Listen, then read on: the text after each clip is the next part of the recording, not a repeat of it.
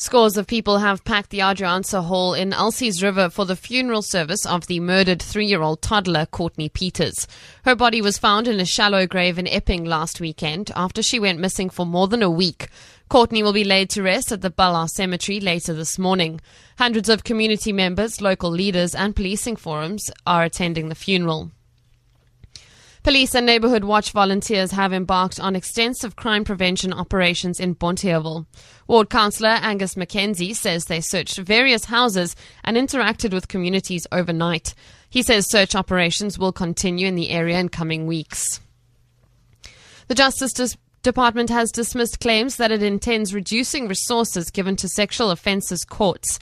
Several gender-based groups earlier expressed shock over comments attributed to Deputy Justice Minister John Jeffrey that resources would be decreased.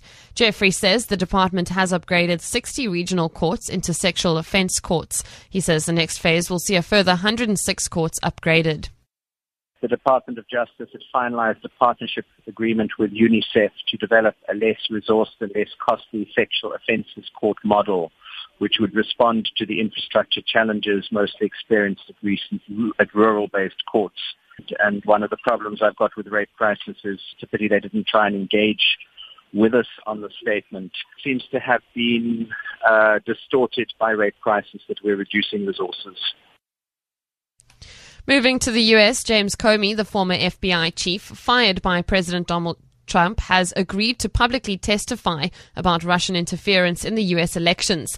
The New York Times has reported that Trump called Comey a nut job during a meeting with senior Russian officials last week and said that firing the intelligence chief had relieved great pressure on him.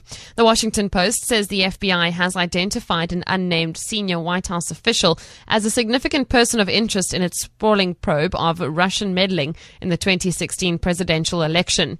Republican Congressman Will Hurd has expressed confidence in the investigation headed by Robert Mueller.